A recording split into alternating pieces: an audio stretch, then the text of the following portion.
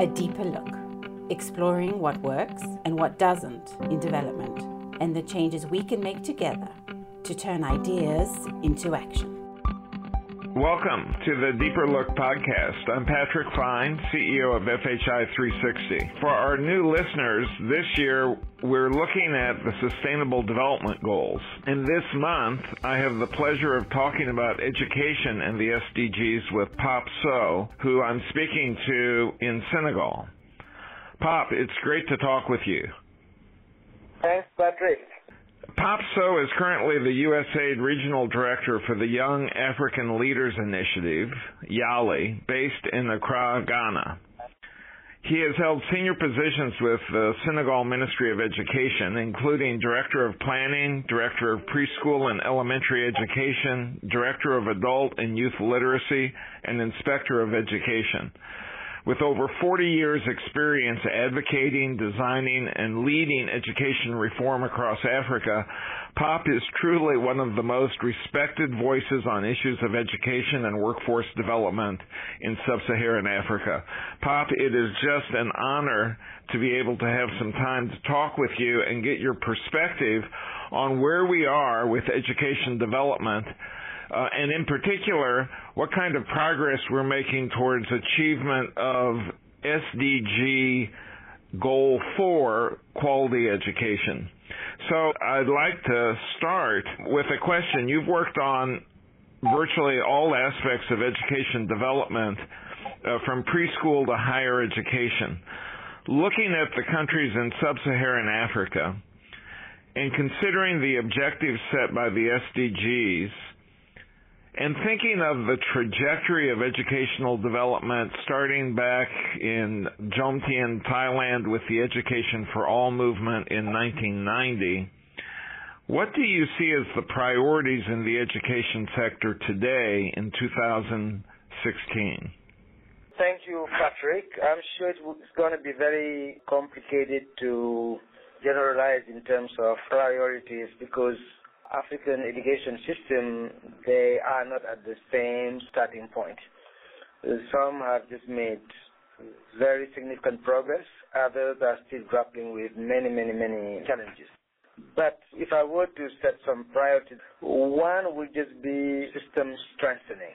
How can we make sure we have smarter systems that can allow us to work better and then reinforce its ability to transform and change our systems? We have to work on the governance of our systems because basically many of our countries have very centralized management.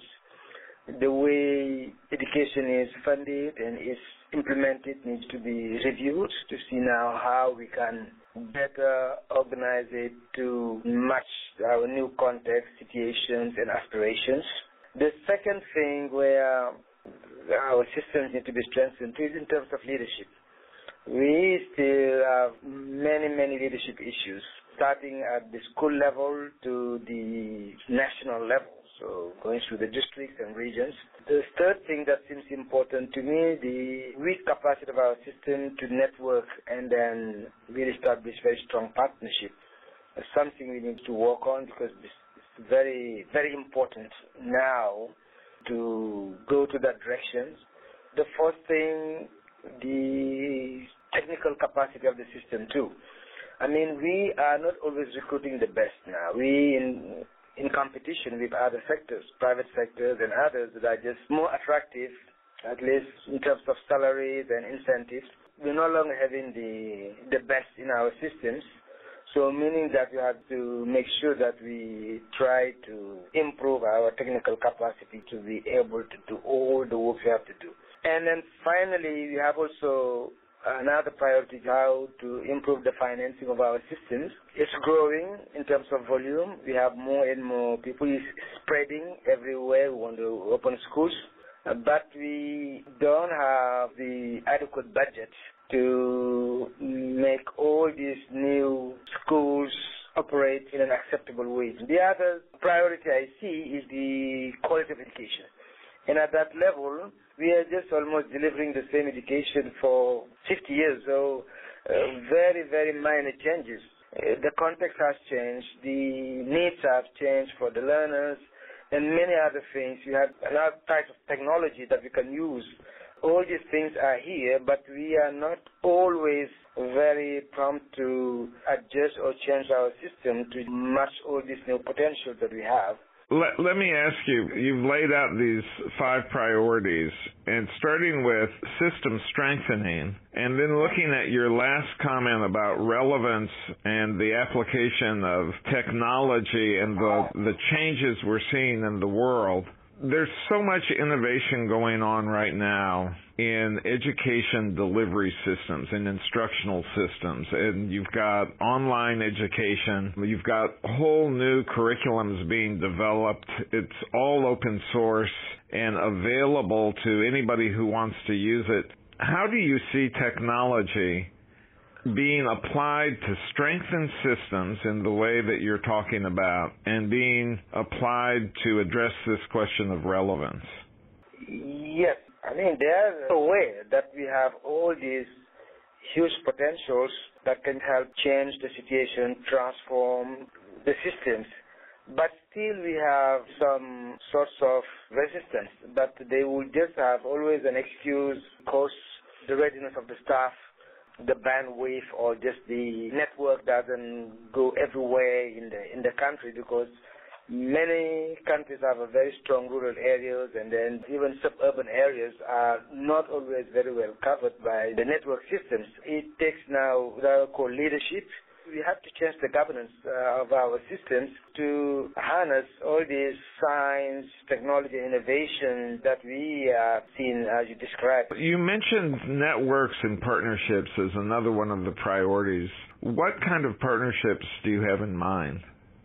We have many sorts of partnerships. The one we usually go to is the resource partners. You will see that many of our African governments are organized to go to donors, but they don't try to look at other technical partners that can provide, as we were saying, technology, IT, and all these things. You know, the other type of partners, those who have just come and imposed themselves, what they call the social partners. You have just the unions, teachers' unions, and all these, they have imposed themselves.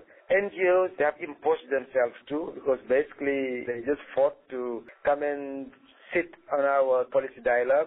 The one missing is the private sector. The private sector is not very aggressive in coming to this partnership table, but we have to go and find them, because apart from the donors, private sector seems to be the other very important resource that we haven't tapped into, all these years. And then we need to try to improve our capacity to just reach out to private sector and work with them. So it's still a big gap in this networking and partnership. With respect to the private sector, I know you're referring to the role that corporations, businesses can play in supporting strong education systems in their communities. But I've also seen across the continent this explosion of private provision of education, of private providers providing everything from preschool education up to private universities and all sorts of private vocational programs, especially in the technology area. What's your view on that private provision of educational services? How do you see it complementing, or is it competing with public education in sub-Saharan Africa in general? And where do you see it enabling countries to meet their SDG 4 goals? We have to build very strong and effective partnership across a wide range of partners and stakeholders if you really want these transformational changes that we are just talking about in our SDGs. And the public sector will never be able to provide for this education if it was just to be left alone to do it. We have to try to encourage the other education operators like the private sector providers. For instance, in many of our countries, they have just been in our country sometime before the public sector were in place. Take the case of Senegal, where the church started its own schools, And then in many other countries, the church was there with their schools. All across the continent, Pape. Yeah. So it means that these are valid service providers. They have the same range of experience as the public sector. And if we take education in its mission, and then in the SDGs we stress a lot about human rights, people should know how to read and write, a need for anybody in this era. Besides, the second thing that's important is nation building. And by nation building, I have two aspects. One is providing for the resources that we need, and the other one, building the cohesion, the ideology of a nation, these values, the beliefs, and the priorities that we set for our humanity that everybody should fulfill through our education system. But we have also education being what I may call a market where demand for skills, for knowledge should just be met by some providers, some suppliers that are just in the system. And I think that lifelong learning promotes many, many types of education service providers. If I want to be a professional in basketball or soccer or anything, if I have it as my education priorities, what I want to become, I should just have the opportunity to go somewhere where they can help me accomplish my dream and be who I want to be. So we still have this one-size-fits-all that the government is giving. I'm sure that they would like to make sure that they control nation building. It's true that we have to have a system of regulation, of course, but we have to open it to many other service providers too. So you're advocating that in order to meet the SDGs, it's going to take both public and private sectors coming together to complement each other to meet the very diverse needs of the populations. Yes, diversity, yes, but also even when we want to address the problem of exclusion or just of inequality, for me these are just what I may call some close proximity strategies. You need to be very close to them to see what it is, so to map it correctly and then see why they are like that. It's very, very important at that level that we have some grassroots organization. We have the families one side, the schools are one side, but nothing in between. And that's where I see that NGOs can work a lot in interfacing between families and schools. And this way they can just help address exclusion, inequalities, because I don't think the school, the way they are organized, could really have a deep dive in these issues. Yeah, I like that idea of close proximity strategies, especially to address that aspect of SDG education goal around inclusive and equitable quality education. So you're leading one of the signature initiatives right now on developing young African leaders. So it's a leadership development program to identify young people with potential to make a difference in their countries. Can you say a little bit about your experience with the Young African Leaders Initiative? Yeah, I think it's a very, very important issue because Africa's development gap can mainly be explained by our leadership gap.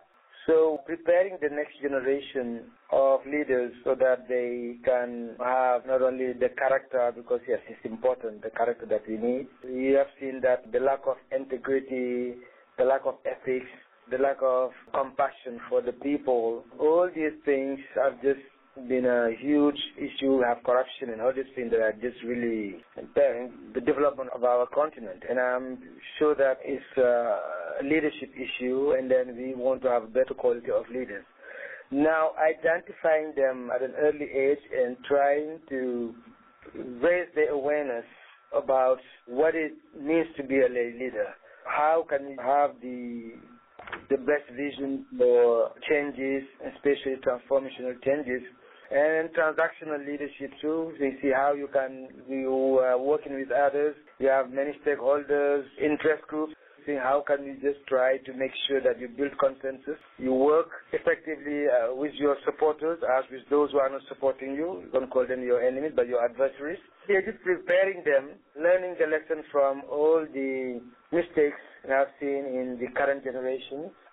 So we're just trying to expose them to many of these things.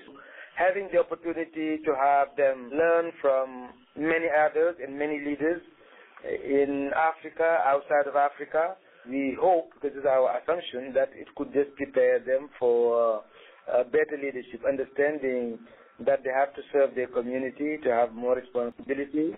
So, Bob, let me ask, when you push the participants in the Young Leaders Program to apply this kind of critical thinking, to look at the weaknesses in leadership in the past and the mistakes that have been made in leadership in the past, what kind of reaction do you get from your participants?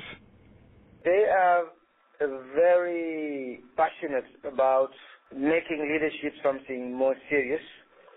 They try to analyze with others how bad leadership is impacting on the situation of Africa, and they had the opportunity to talk to people who led in a very bad way, but who just came and told them what was the bad impact of what they did. So they are really determined to make the difference as leaders, and then they have the leadership development plan where they just try to see how they can have growth and then starting changes and making sure that they will just be different from the leaders that we have known that were not very positive leaders today.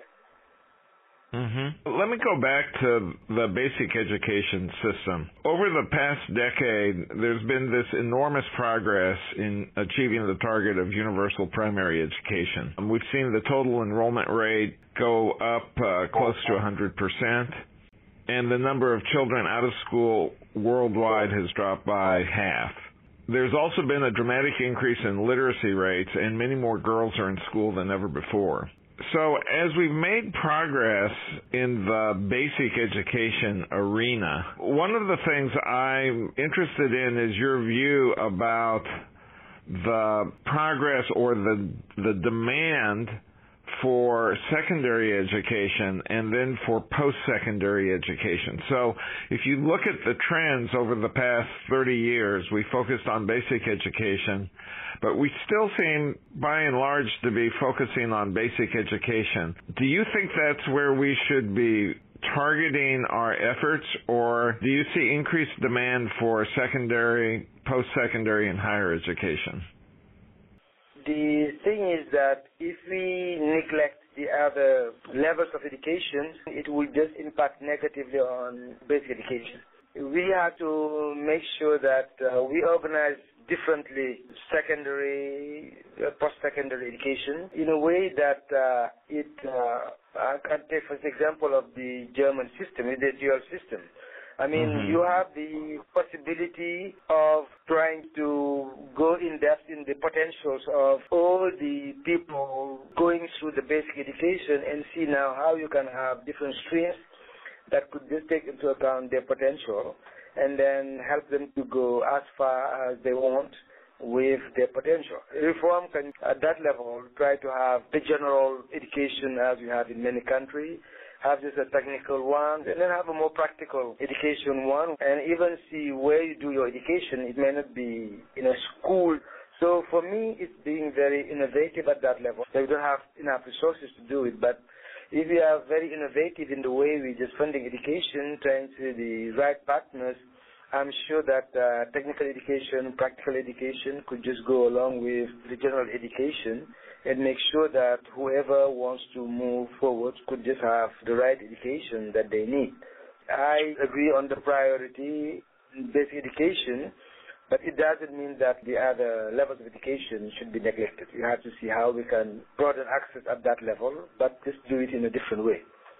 I'm worried that what will happen is we'll get an inclusive approach towards primary education, and in fact we've come close to achieving that now, but that at secondary and higher education, because of the financing or the lack of financing, that's where it will become exclusive, and it will be those who have the means that are able to get access to quality schools, many of which will be private schools, or they may be public schools, but ones that charge a higher price of admission. And that at the higher levels of the education sector, where people are developing professional skills and real workforce-oriented skills, that the way the system is developing now will just reinforce a lack of inclusivity. It will reinforce inequality. And you mentioned financing at the very start of this conversation as one of the priorities that needs to be addressed. One, do you agree with that analysis that I've articulated? And two, what do you see as strategies for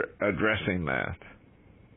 I agree that the system, the way it is organized, is one size fits all, which excludes many people because we don't try to address the potentials of each child. I think that, for me, I still believe that every child can succeed.